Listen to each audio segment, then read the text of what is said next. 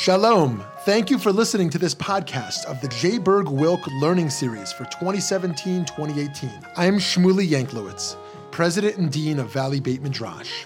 Here at VBM, we strive to bring you only the highest quality of Jewish learning, bringing pluralistic and innovative Jewish programming to the Jewish community that craves substance and insight is our passion, but we cannot do it alone. To support our endeavors, please consider donating a tax-deductible contribution to our organization. By doing so, you will be supporting meaningful Jewish educational content, funding the next generation of leaders, as well as furthering Jewish wisdom to people all over the country and all over the world.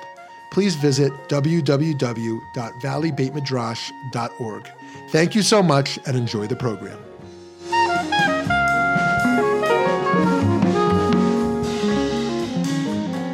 Start with a short Hasidic story. Have you all heard of Rabbi Levi Yitzchak of Berdichev, the Berdichever Rebbe? He was one of the beloved Hasidic masters from Poland. And he went off to study with the illustrious Maggid of Mezrich, who inherited the mantle of the early Hasidic movement when the Baal Shem Tov died. So he spent years with the Maggid, and he came home, and his father-in-law, who was perturbed that he had left his daughter, Levi Yitzchak's wife, to go off and study, he said, "Nu, what did you learn in Berdichev that you couldn't have learned here? What's so important?" And so Levi Yitzchak said, "I want you to know I learned that there's a God who is the creator of heaven and earth." And the father-in-law is like dumbstruck, and he pulls the maid over, and he says to the maid, "Nu, tell me, is there a God who created heaven and earth?" And the maid said, "Everyone knows there's a God who created heaven and earth." And he turns to Levi Yitzchak and he says, "Nu, was a Fraga?" You know? And Levi Yitzchak says, that's the whole thing. She says she knows. A little cryptic, but what does it mean to know something? How do we know? Do you know it from your head on up, or do you know something in every cell of your body? Levi Yitzchak went to the Maggid of Mezrich, and I'll be sharing teachings from the Maggid about the wisdom of not knowing, because he was the master of the wisdom of not knowing, of what we don't know. To know that there's a God, and to know it not just conceptually, but with every fiber of your being, to embody that knowledge, is what I call the wisdom of not knowing. Here we are in a library. Jews love books. We are the people of the book, right? We're living in the information age when the great avatar Google can answer all our questions, at the touch of a button. And I have to say, I love it. I have a question, I ask Google, and there it is. But the sheer amount of information that we are bombarded with 24/7, morning, noon, and night, can inundate the senses and make it hard to connect with the quieter states of mind, the white space, the wisdom that comes not from thinking and thinking we know, but from silence and curiosity, openness, open-mindedness, receptivity, calm mind. I want to share with you tonight some of the Jewish and other wisdom teachings that I've garnered both in my work as a therapist and in my studies of Jewish mysticism, Midrash, Talmud over the past 45 years. And how these teachings made me curious about the wisdom of not knowing.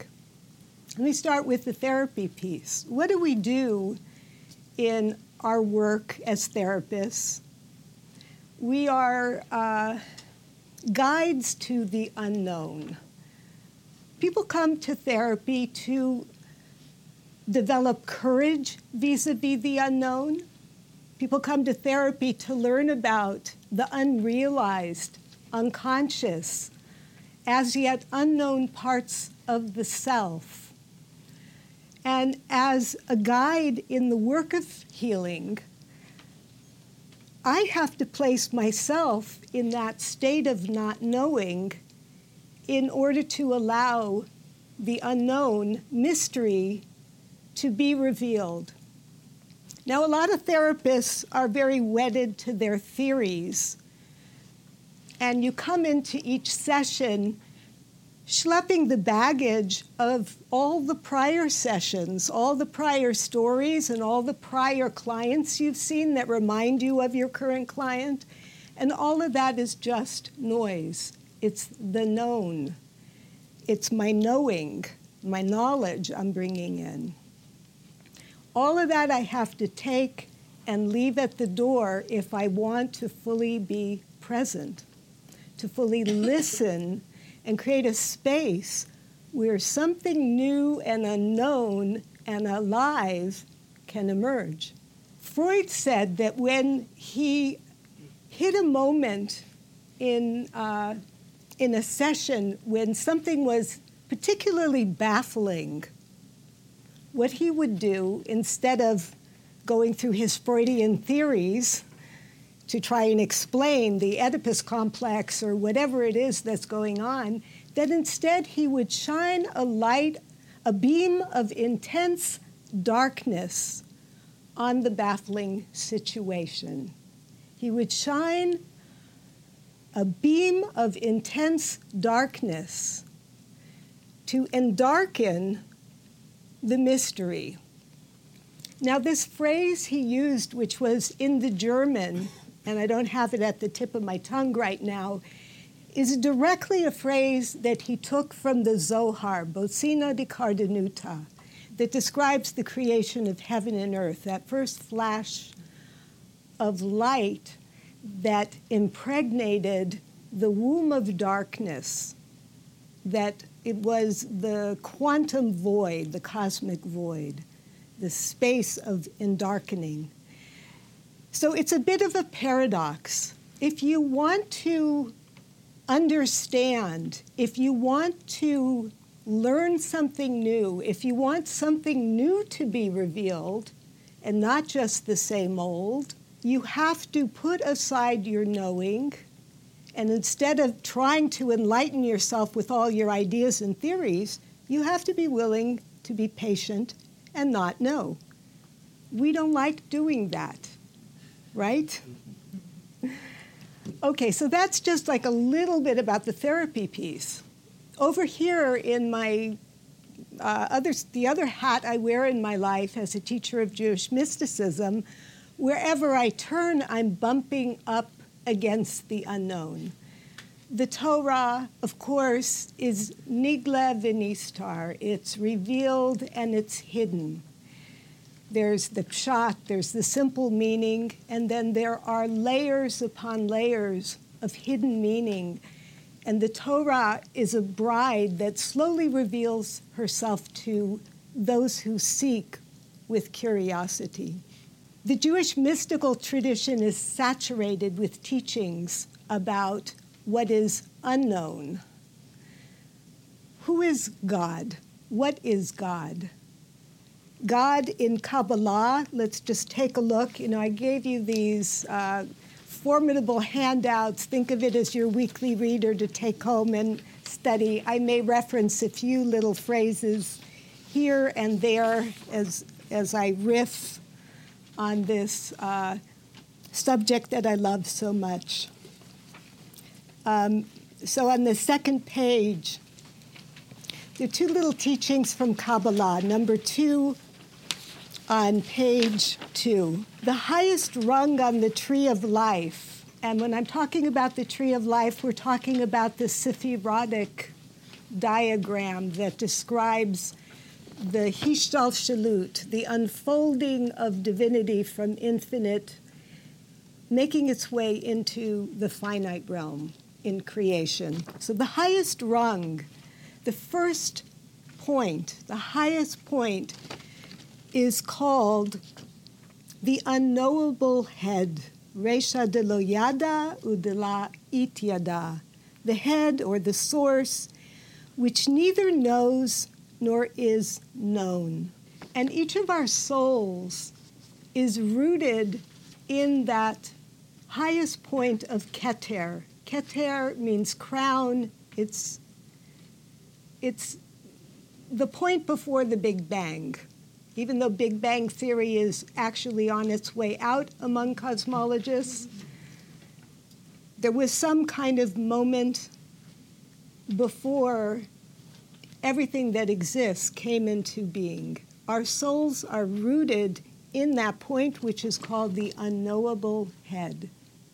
How do we come close to God? How do we know God? How do we fulfill the very first mitzvah? Go back to page 1, number 1.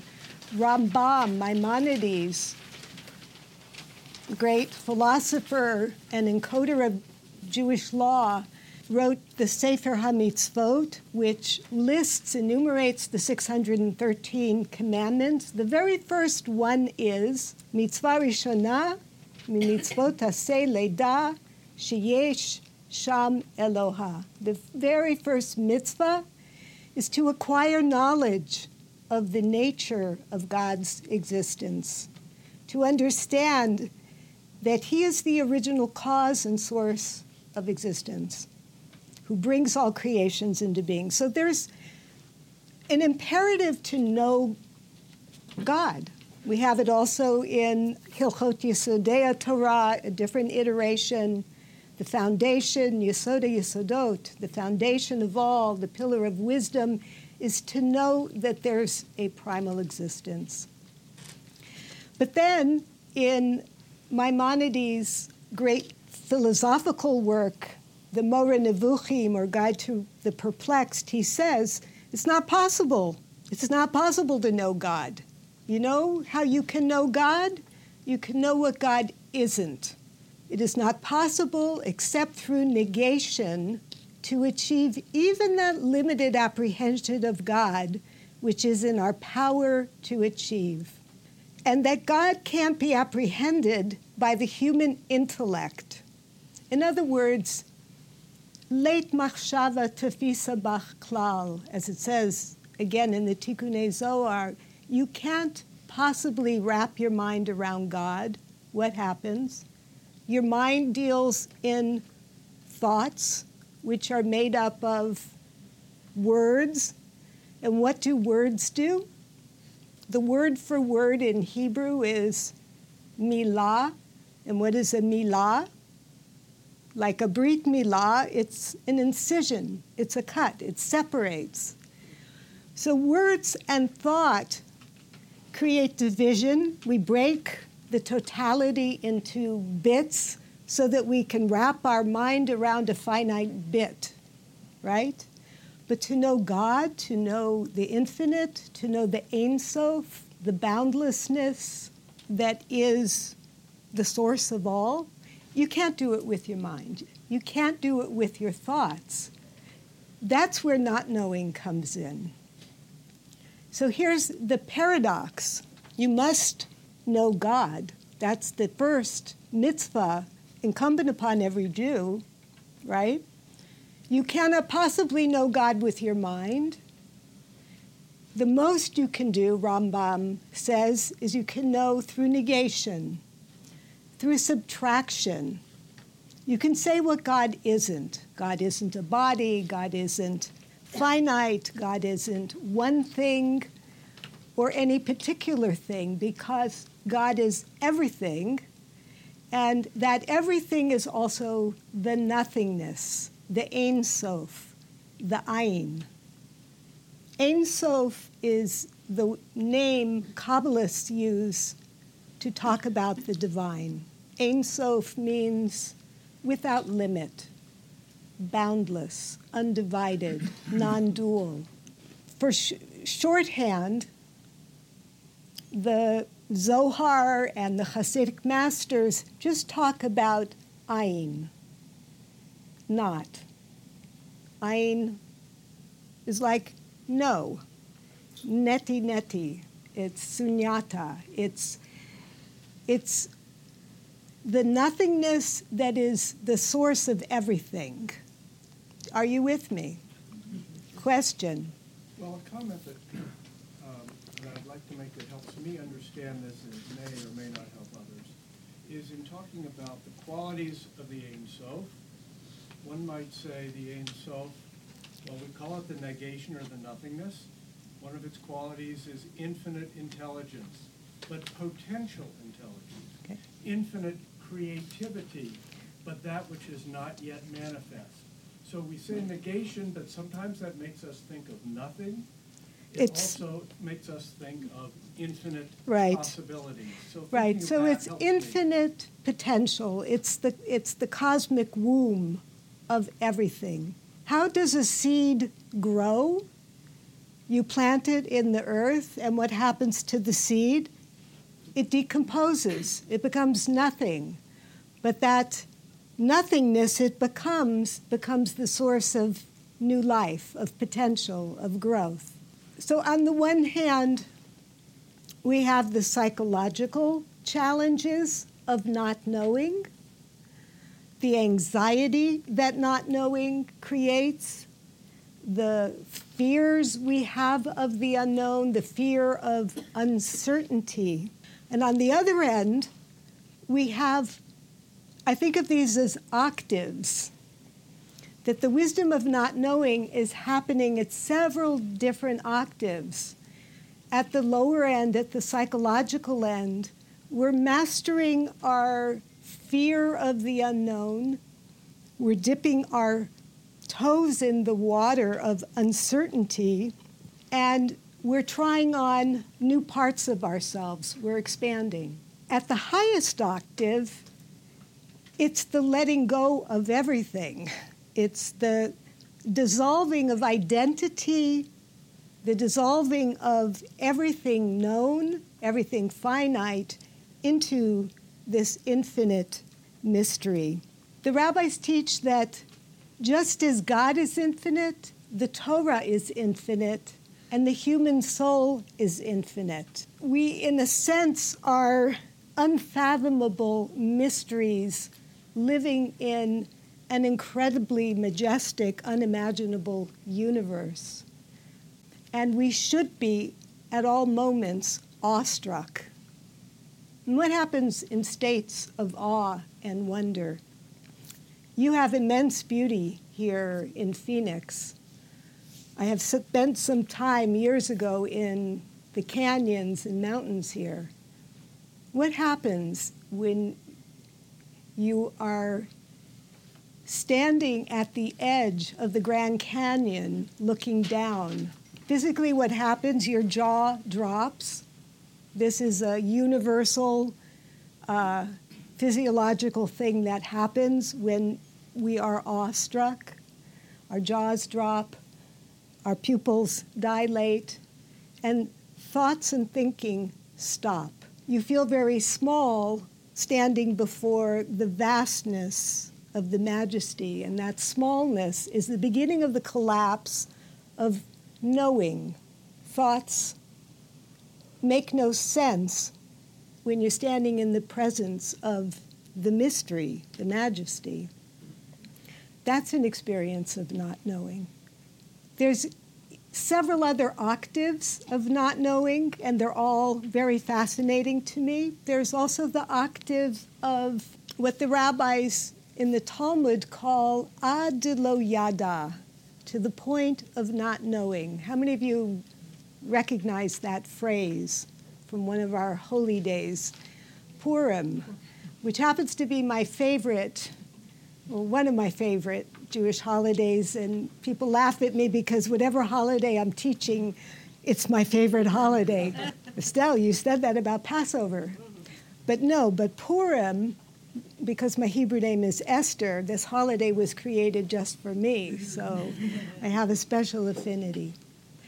But the real affinity I have with this holiday stems from understanding the brilliance of the Talmudic sages when they said that one must become so intoxicated on Purim to the point where you can't distinguish the difference between blessed is Mordechai and cursed is Haman. That drunk. What were they thinking?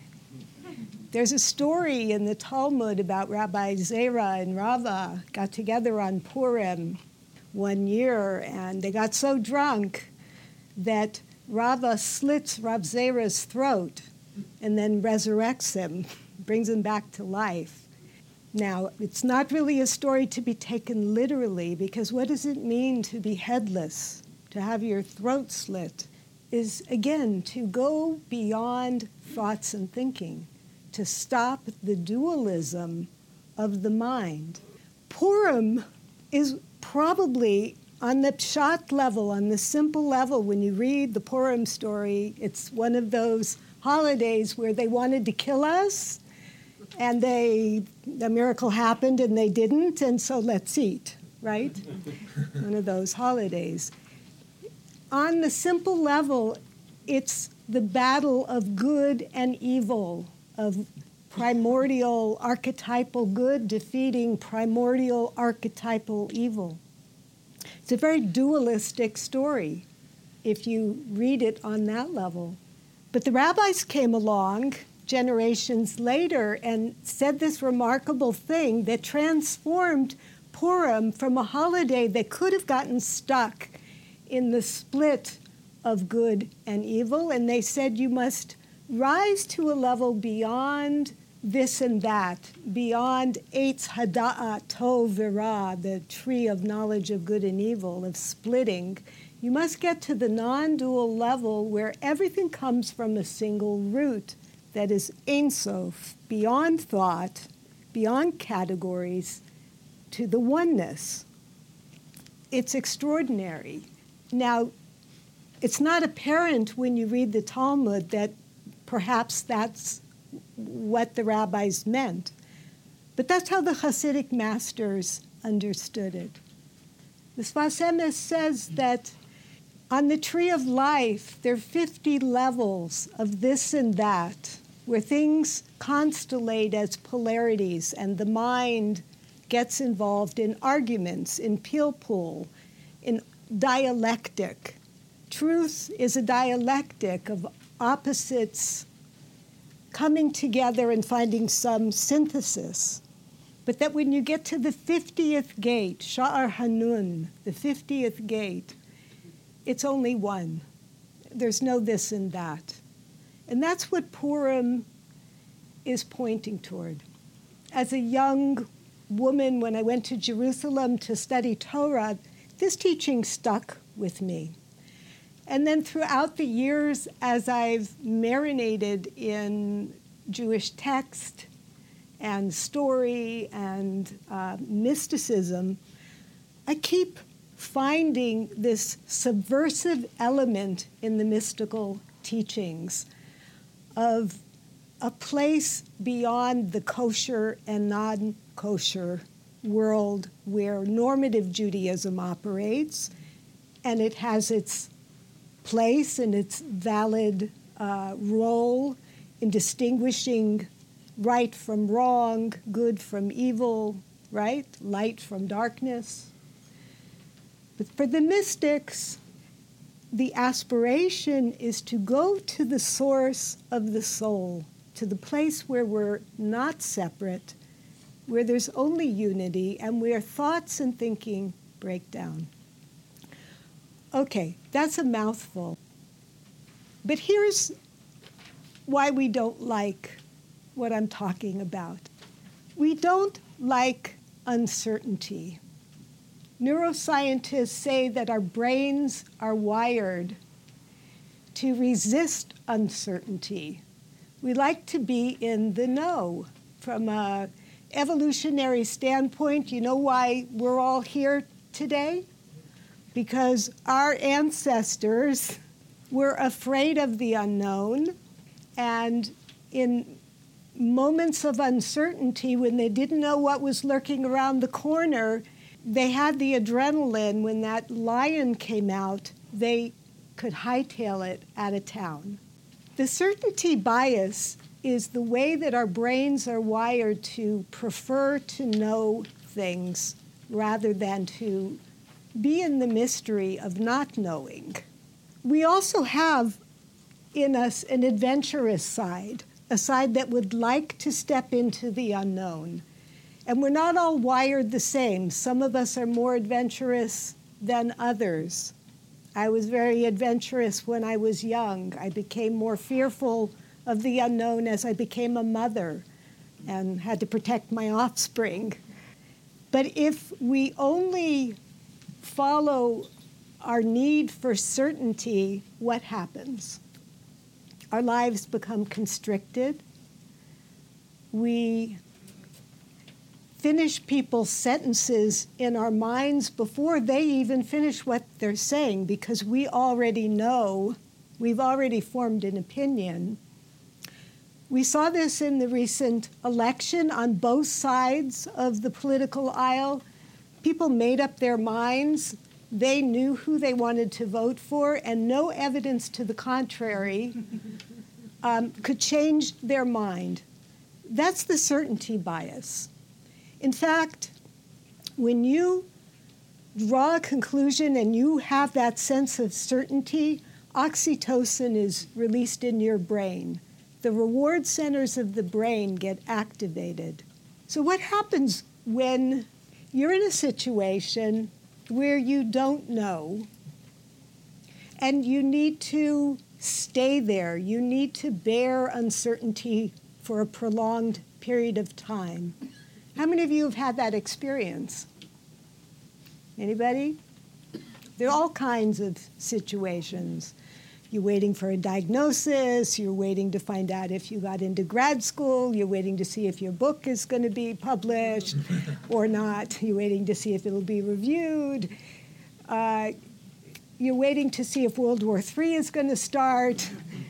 You know, there's a lot of uncertainty. Our tendency is to prematurely seek closure, to resolve the uncertainty before all the facts are in, because then we can get that oxytocin and relax. And where do we find in the Bible a story that corroborates what I'm saying? The archetypal story of not being able to bear uncertainty is the story of Jonah. I hadn't even thought of that. I have to think about that a whole bunch Jonah's not able to bear the uncertainty of not knowing how his prophecy will, and so he wants to run away. Sinai, there you go, another classic tale when Moses goes up for 40 days and he's supposed to come back down, and when the 40th day in their counting arrives, the Israelites say, there's Ha'ish Moshe Boshesh, he's late. And Lo Yadanu Ma Hayalo, we don't know what happened to him. The Midrash says that Satan, showed them a dead Moses on a funeral bier. And so they concluded that he must be dead. Had they waited a few more hours, there he was, coming down with the tablets, and there would have been this huge celebration, right? Yud Zayin Tammuz. The 17th of Tammuz would have been this wonderful holiday celebrating the receiving of the Torah. There was the giving of the Torah, there would have been the receiving. Instead, Moses comes down the mountain and sees the Israelites worshiping the golden calf. And he shatters the tablets, and Yud Zayin B'Tammuz becomes this day of mourning, the beginning of the various holidays of breakage, of shattering, of loss, of collapse. Hi, this is Shmuley Yanklowitz. I hope you've been enjoying and learning something new from this podcast. If you have a moment, please consider making a contribution at www.valleybeitmidrash.org. Thank you so much, and now back to the learning. So here we have the archetypal folly of not being able to bear uncertainty, not being able to be patient with not knowing, that desire to prematurely to define God, to make God small, to shrink God into an idol, into something we can control. What is idolatry? It's making God serve you at your behest rather than the other way around. Instead of being humble in face of the mystery, there's a kind of grandiosity in idolatry. Let's just read for a moment what Rav Avraham Yoshua Cohen Cook says about idolatry on page 5, number 18. Every definition of God brings about heresy. Every definition is spiritual idolatry.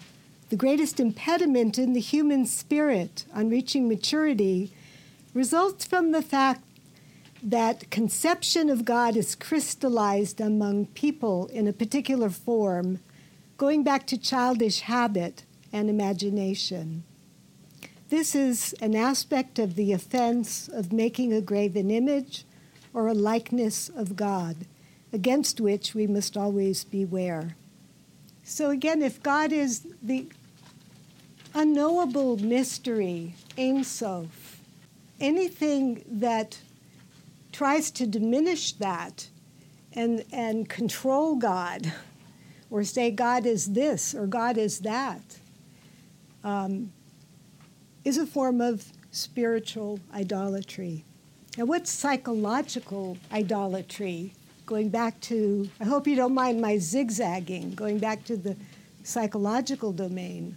Psychological idolatry has many shapes and forms, but it can be as simple as clinging to an image you have of yourself or another that is diminishing and partial. Do you notice how people often say, they'll say this about their partners or their friends or their mother or father? He always, she never. Like, you know those phrases, how people define one another sometimes by their faults rather than their strengths, or we reduce one another to one thing we see about the other person instead of the totality of their being. There's a beautiful teaching about the marriage ceremony. When you get married, you've all witnessed a Jewish wedding where the woman circles the man, and the man sometimes in contemporary ritual will also circle the woman. What does it mean? What is this encircling? So one of the Hasidic masters taught that the circling is to acknowledge the encompassing light of the soul. Every soul, the Ishbitzer Rebbe says, has two kinds of light. Or maybe this comes right from Sfat Emet, the Gerer Rebbe. We have the light that dwells within us, which is the light of the soul that we have internalized, that we have made our own, that we have made conscious. And there's the encompassing light that is the light of our soul, which is as yet unrealized. And he paints a picture of there being a psychic umbilical cord from inside our inner light to this outer light, this transcendent light. And that as we grow, just like a tree, every year develops another ring with its bark.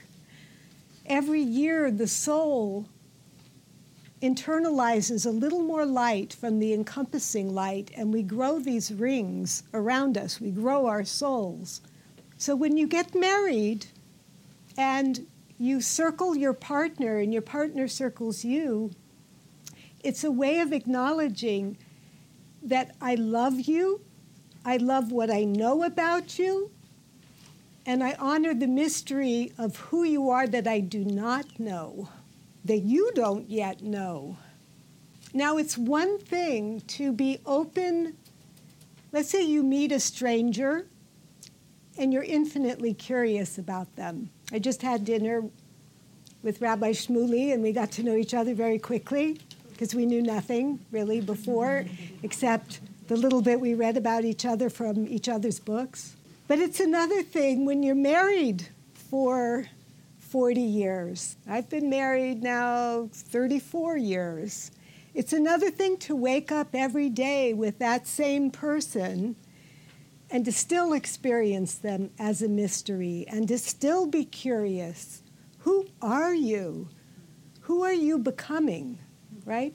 The tendency is to see that person and to make a lot of assumptions. But love is made up of a knowing and a not knowing, right? I love you for everything I know about you, and I love you for the mystery of who you are that I will never know. So psychological idolatry takes place when we think we know and we reduce people to the known. And we live in our assumptions, our prejudices. We don't bother to hear the end of the sentence. We finish it in our minds, right? So then we're not present. This is what I was saying about being a psychotherapist. The real art of the work of healing is presence, full presence, this open-hearted curiosity, and coming each session completely with what in Zen Buddhism is called beginner's mind, don't know mind in Korean Zen, with the sense of, I'm going to be surprised. I have no idea who you are today and what will be revealed in this moment. The truth of the moment. I've been studying the psychoanalyst Wilfred Bion, who was a British psychoanalyst who came to the States. He's no longer living. And he was influenced later in his life by teachings from Kabbalah, as was Carl Jung. And in both of their writings, you get this deep mysticism. And Bion talked about approaching every session, every encounter without memory, desire, or understanding. And he talked about being in that state of openness and how freeing that is. And maybe nothing will emerge. Maybe the session will be silent. But that openness to possibility allows the possibility of possibilities to emerge, for something new and unknown and alive to happen. I think about the manna this way. The desert journey, like Abraham's journey of Lech Lecha, the Israelites' journey into the desert, these are both biblical tales of entering into the unknown, of leaving the known for the unknown. The Israelites give up the security of slavery, right? You'd think they'd be happy to be free, but they always want to go back to Mitzrayim. Why? because there was certainty in Mitzrayim. They knew what they were going to have for dinner. It was miserable, but it was familiar. We love the familiar. It gets that happy experience going in our brain of repetition, familiarity. I'm safe. Nothing new may happen, but I'm safe.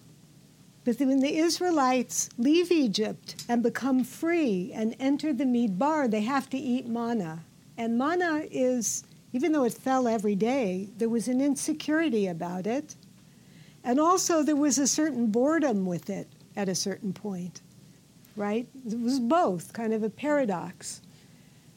And it says in Torah, why did they call it man? Ki lo yadu mahu, because they didn't know what it was. Lo yadu mahu. This word ma, what? What is a very important word. What is about living the question rather than the answer. Eating manna is for the curious. You get bored eating it every day unless you're curious. Anything you do every day gets boring if you're not curious. I once heard the poet Mary Oliver speak, and she so impressed me when she said that every day, every single day, she takes a walk around the very same pond in, what's it called, up in Massachusetts, on Cape Cod. She no longer lives on Cape Cod, but she did for decades. Every day she took a walk around the same pond, and then she would write a poem, and she would hide pencils in the trees, sharpened pencils, so if a poem started to come through her, she'd have a sharp pencil to pull. Now, I live near the forest, near Tilden Park in the hills of Berkeley, and I take a lot of hikes, but I take a lot of different hikes. You know, I already took that hike this week. I'm not going to do that one again. I got to do a new one to stay curious.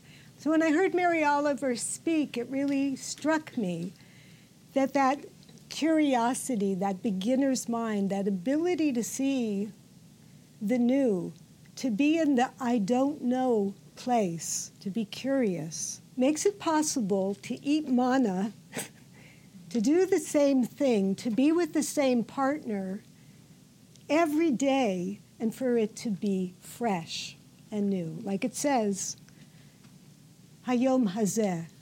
Over and over again, the Torah says, this very day Torah is given to you, this very day. To feel like you received it this day. There's a Hebrew word I want to teach you, if you don't know it. Chokhmah, wisdom. What is wisdom? So if you switch these two letters around, like that, backwards, it's koach ma. What is wisdom? It's the power of what? It's the ability to live and breathe and embody the question, not the answer. Answers, what happens when you get the answer to your question? You get a little smug and you think you're finished. Unless you're a scientist, or unless you're a seeker, or unless you're an artist, because knowing and not knowing are entwined in an infinitely ascending spiral. The more you quest and question, you get an answer. The answer doesn't leave you finished. It opens up new questions. That's the scientific method. And those new questions, when they are eventually answered, open up new questions. And so your knowledge and your curiosity, your knowing and your not knowing, form this infinitely ascending spiral of consciousness.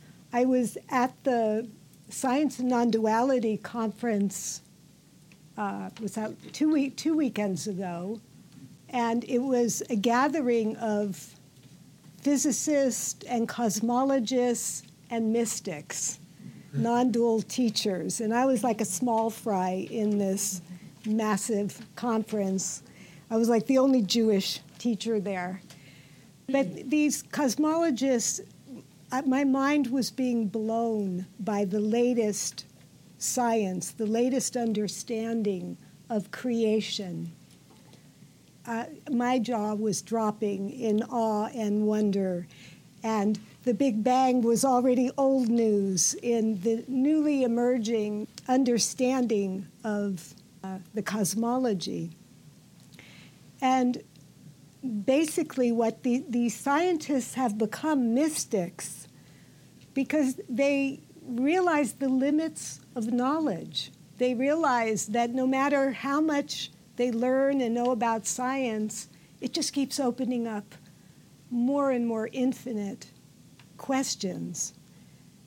And the more we learn, the more we realize how little we know. I remember being a little kid thinking I knew it all, and that know-it-all was the worst when I went off to Jerusalem and became frum. I really knew it all. I was so obnoxious. I don't know how my family put up with me. Even worse, I was even worse than I was as an adolescent in the 60s, prehistoric time now. I knew it all. And now the older I get, I really like hanging out with my grandson because he's all about asking the questions. And I might have a few answers because I've lived a long time, but mostly I really know that I don't know anything, and that most of all I love the poetry of the not knowing. I like to share, maybe just to get out of this part of our brains, let me just share a poem or two, and then we'll come back to Chokhmah, to wisdom. This is a poem by Rebecca Del Rio.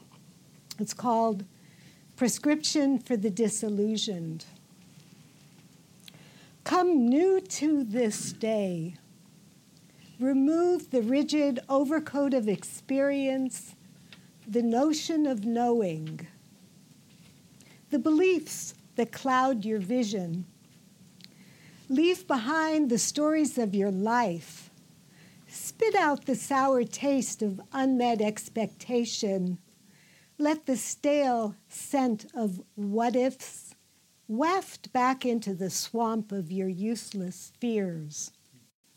Arrive curious without the armor of certainty.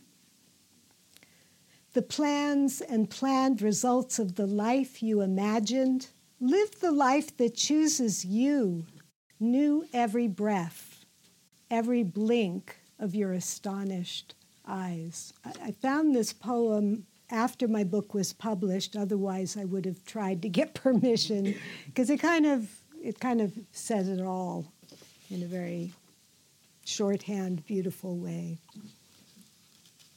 Do you all like Mary Oliver? Would you like to hear a Mary Oliver? Here's a Mary Oliver piece. She's, if you don't know her, I highly recommend. She's really one of the great poets of nature, of knowing God through nature.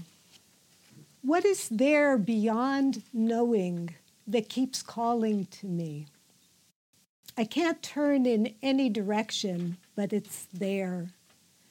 I don't mean the leaves' grip and shine or even the thrush's silk song, but the far-off fires, for example, of the stars, heaven's slow turning theater of light, or the wind playful with its breath, or time that's always rushing forward or standing still in the same, what shall I say, moment. What I know I could put into a pack as if it were bread and cheese and carry it on one shoulder. Important and honorable, but so small, while everything else continues unexplained and unexplainable. How wonderful it is to follow a thought quietly to its logical end. I've done that a few times, but mostly I just stand in the dark field in the middle of the world, breathing in and out.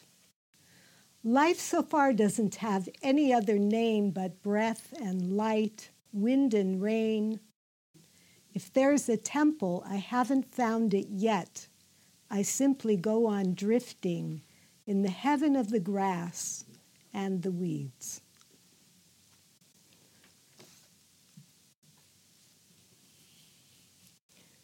T.S. Eliot's East Coker says, in order to arrive at what you do not know, you must go by a way which is the way of ignorance. In order to possess what you do not possess, you must go by the way of dispossession. In order to arrive at what you are not, you must go through the way in which you are not. And what you do not know is the only thing you know. I have dozens of other poems from every single mystical tradition, from Hindu mysticism, from Buddhist teachers. The wisdom of not knowing is not just a Jewish thing. It's a universal thing. It's the counterpart to knowledge. Coming back to wisdom, chokhmah, koach ma, the power of what? The power of curiosity, of questioning. There's another passage from the book of Job that says, "Ha-chokhmah me'ayin timatzeh," which the pshat meaning, the simple meaning is, where does wisdom come from? But the Kabbalists read it differently. And the beauty of the Kabbalists and the Hasidic masters is that they would approach a well-known pasuk with complete beginner's mind and turn it inside out and give it a completely fresh understanding. Ha-chokhmah me'ayin timatzeh, you have it on your handouts. Number 5 on page 2. So here, Asher Ben David is quoting the Kabbalistic understanding of this verse. It's not where does wisdom come from, but wisdom comes from ayin. Me'ayin. Ayin is not from where, it's from ayin, from nothingness. Where does wisdom originate? It pours out from the cosmic void, from the quantum void, from the place of not knowing. It doesn't come from reading a book.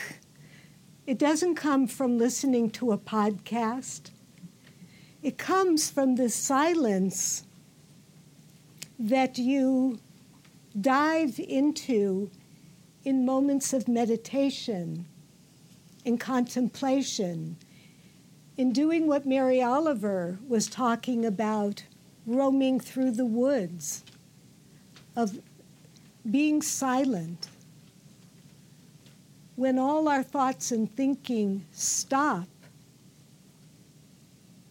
when we're absolutely still, in those states of demama, of utter stillness, when we become like an inanimate object, domain. There are different levels of silence. There's shtika, there's sheket, and there's demama. So the first level is shtika, stop talking, be quiet. Then there's sheket, you start to hear, it's quiet. You pay attention. But then there's demama, which is the deepest level that takes you into not knowing. In demama, it says about Aharon, the one place The one person who achieves the Mama in Chumash is Aharon. It says, Vayidom Aharon. This was after the death of his two sons. He's utterly still, utterly quiet.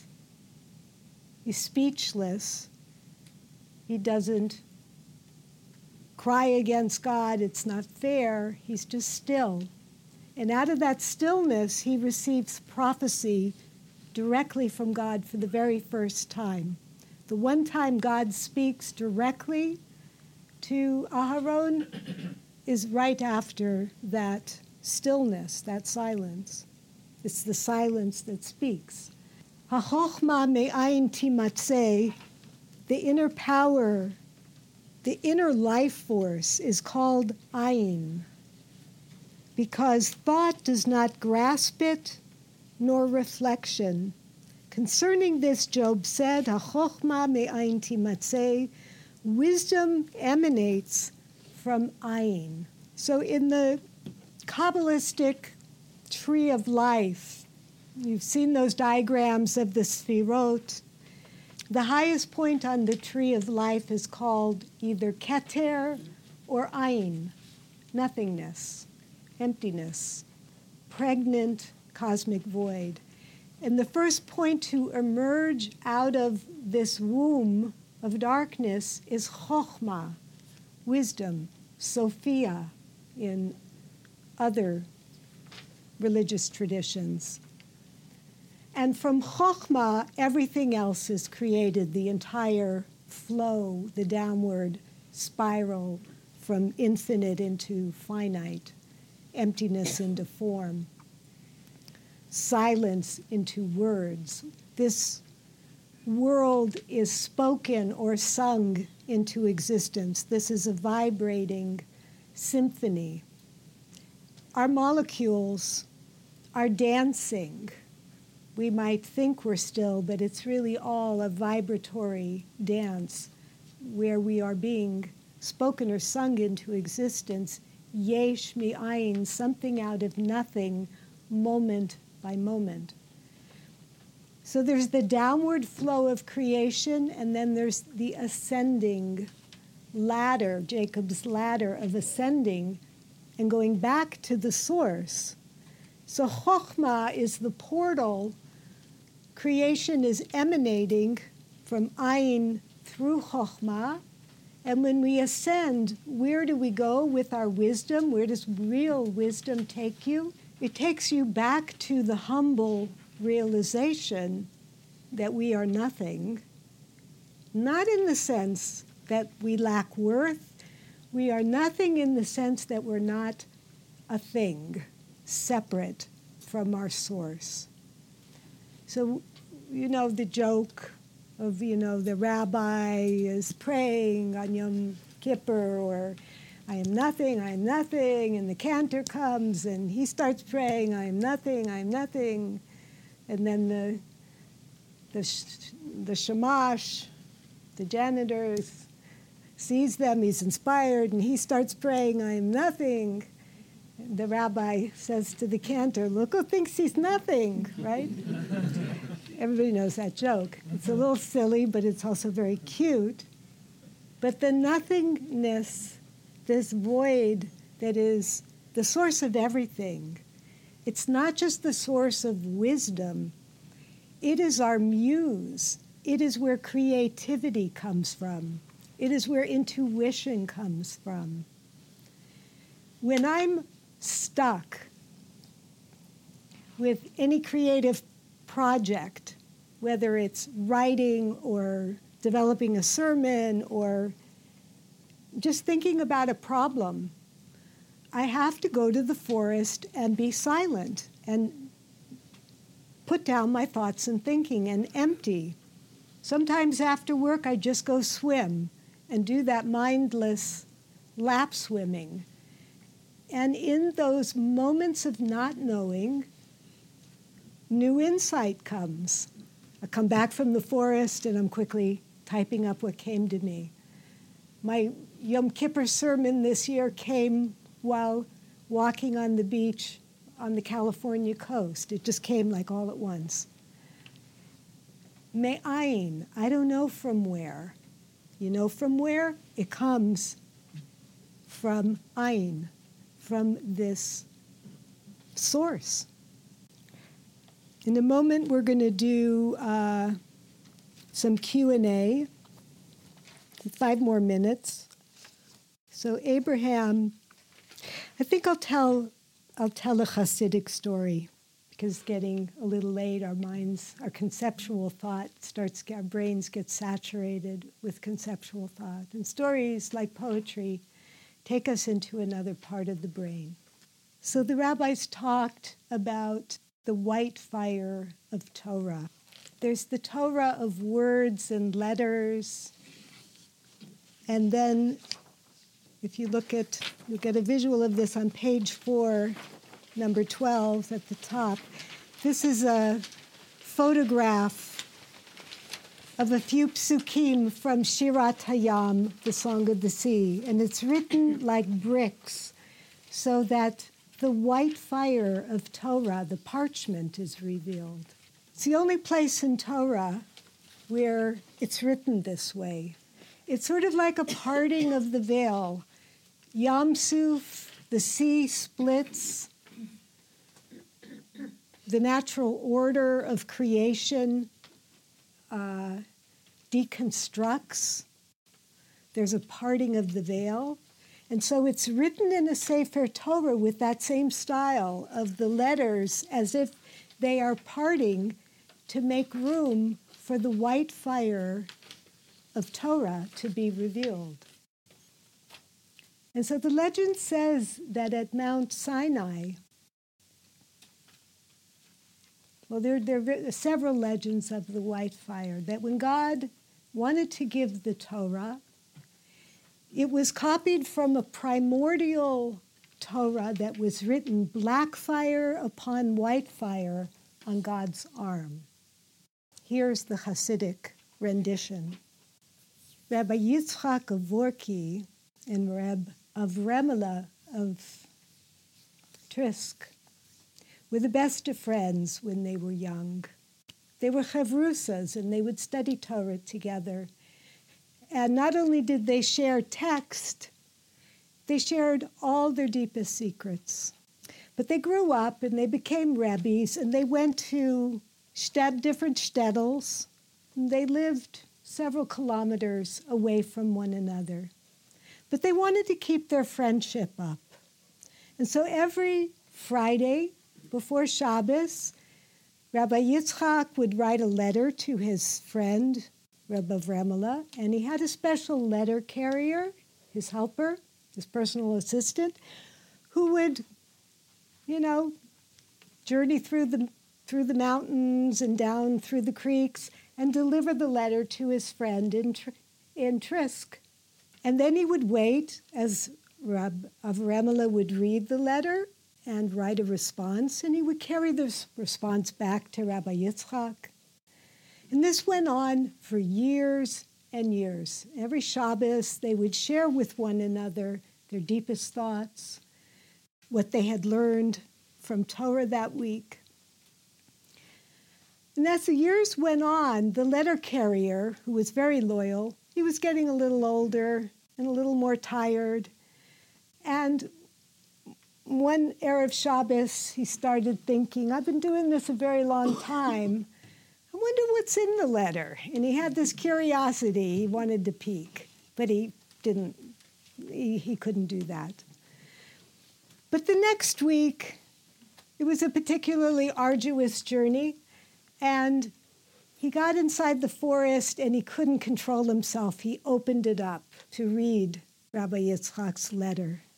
And lo and behold, what was it? A blank piece of paper.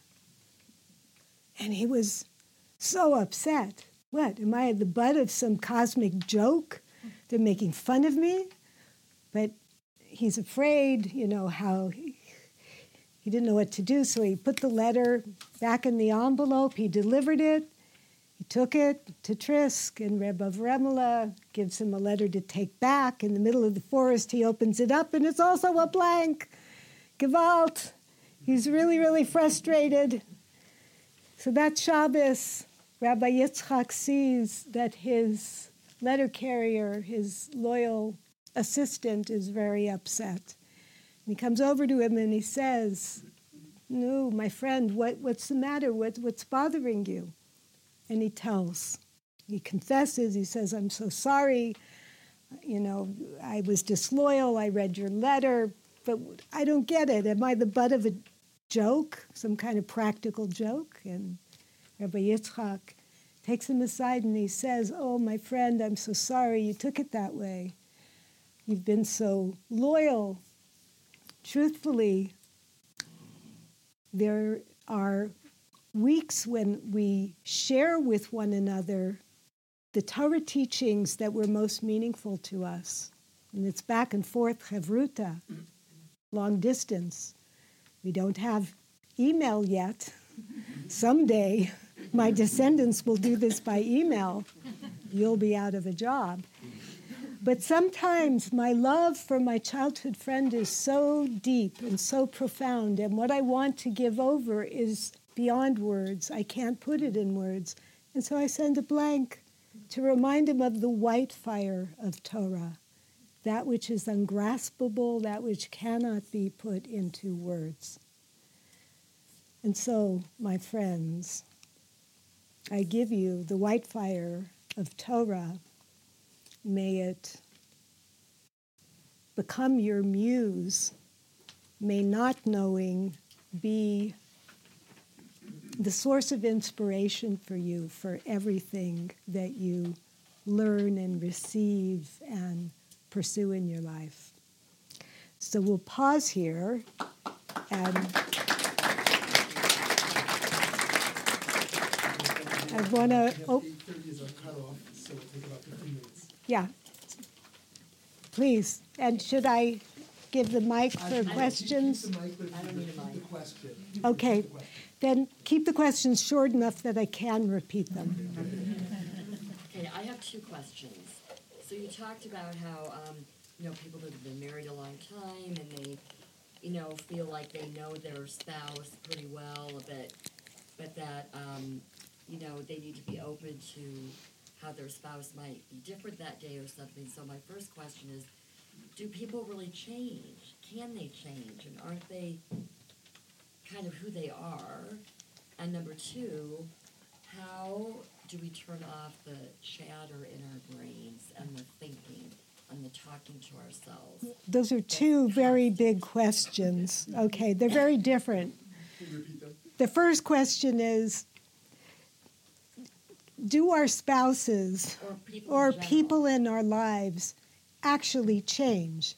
How do we stay open to the mystery when people seem to be the same? Is that? Yes.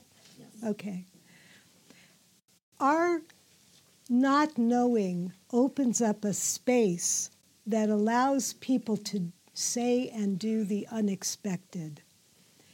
If we expect people to be the same, they give us the same.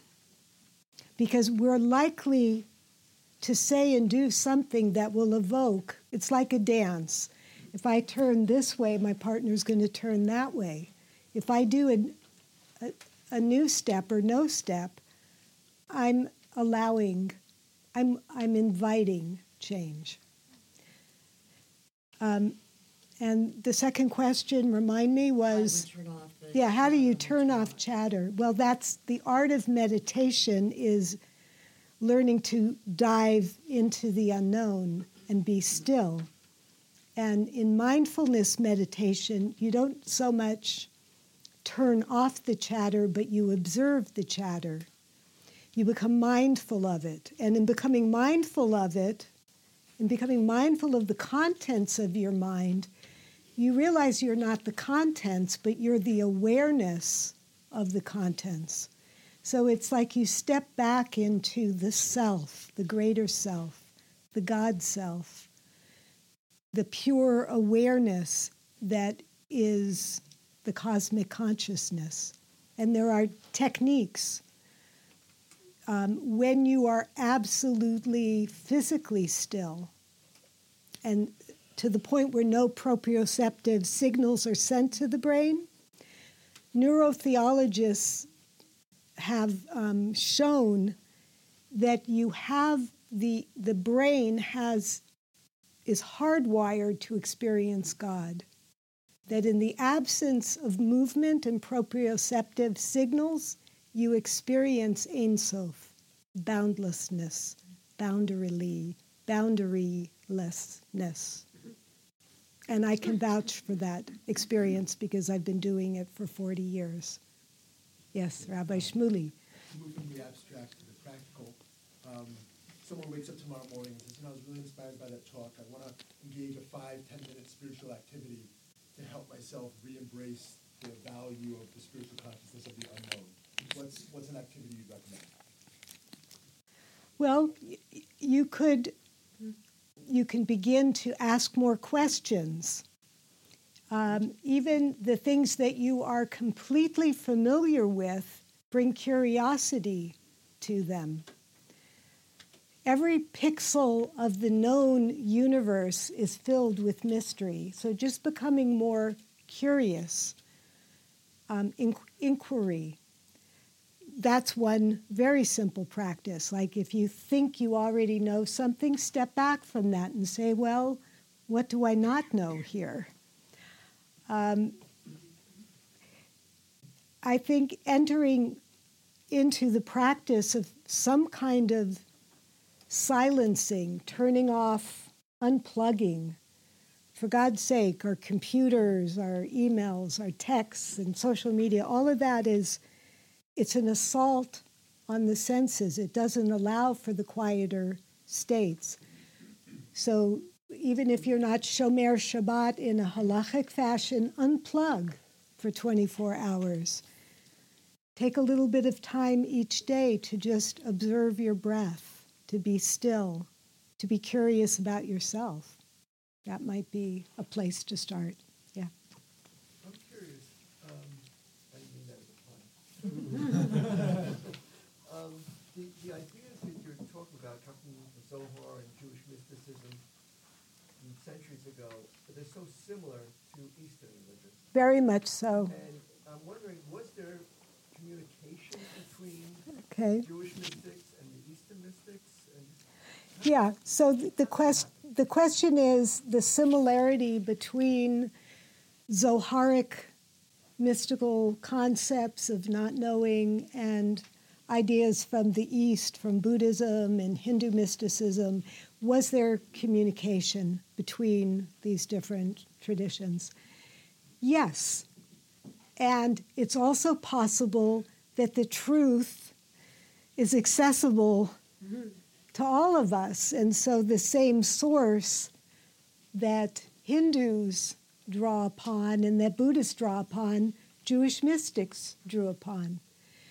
But there's a lot of creative borrowing that has gone on through the centuries. There was a time in history when the Israelites did animal sacrifices. Where did they get that? Well, they got that from the peoples who came before them, right? So there is a lot of creative borrowing, and it's fascinating to look at the parallels. There's a lot of similarity in Sufi stories and Hasidic tales. Did the Hasidic masters read Sufism? It's possible that in Spain, before the expulsion in 1492, Jews, Muslims, and Christians were living in close proximity, and there was a sharing of religious ideas. Some Jewish scholars have pointed out that the resurgence of the divine feminine in Kabbalah paralleled what was happening in Christian mysticism with the doctrine of Mary becoming a more important figure. So the divine feminine, was there dialogue? Perhaps. But maybe it's like the 100th monkey idea, that when an idea comes down to the world, it just comes down and pours into everybody's minds all at once. So take your pick. Yeah, I have a question about the title of your speech tonight, The Wisdom of Not Knowing, and you define define knowing as being an intellectual activity, creating constructs that help us have a sense of, knowledge of the world. But I wonder, could you talk about the wisdom of not feeling? Is that part of what you're speaking about tonight, taking a break from Feelings? emotion, perception? Okay, the question is there also the wisdom of not feeling in counterpose to the wisdom of not knowing? Knowing what we feel is also somewhat an activity that takes place in the cortex part of the mind. We label our feelings. So thoughts and feelings are not that separate. I would talk about taking a break from feelings, the wisdom of not feeling, as part of the practice of equanimity, shivyon nefesh, or hishtavut, that the Hasidic masters talk about. With deep faith, you find a place of equanimity where you're not being yanked around by the turbulence of your good feelings and bad feelings. Feelings are mediated by our judgments and thoughts. How does a feeling become bad? Because we judge it as bad. Otherwise, it's just a feeling. Let's say I'm sad. It's not a bad thing. Sometimes there's sadness. Sadness is kind of beautiful and real. But if I tell myself I shouldn't be sad, or you're always sad, or I make a judgment about it, then I create tension. So in equanimity, the feelings might all be there, but there's no attaching and there's no judging, no pushing away, and no clinging. And the same with mindfulness. Thoughts might be happening, but I'm not attaching and I'm not pushing away. I'm just observing and witnessing. So does that answer your question? Okay. Yes. I was just thinking that maybe it's a difference between sensing and feeling. Is there a difference between sensing and feeling? Yeah, no, I was just thinking that maybe that's a difference between sensing and feeling, or awareness and feeling. But really my question is, can you tell me again the name and the author of the first poem you read? Rebecca Del Rio. She's quite a poet. And what was the name? I don't know if she's even published, but people are sending me her poems. I'm on... What's the first line? Sorry. Oh, thank you. She has it. Prescription for the Disillusioned. Thank you. I really liked it. Okay, any other questions? Thank you so much. Okay, thank you.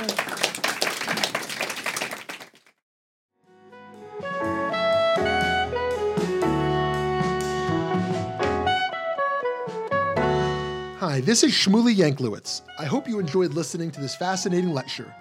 At VBM, we strive to bring you only the best in Jewish educational programming. To do this, we host a wide variety of events throughout our learning season, including panels, classes, and lectures, like the one you just listened to. Please consider going to www.valleybeitmidrash.org and donating to VBM to support meaningful Jewish education in the greater Phoenix Jewish community, indeed all around the country and the world. Thank you so much for listening.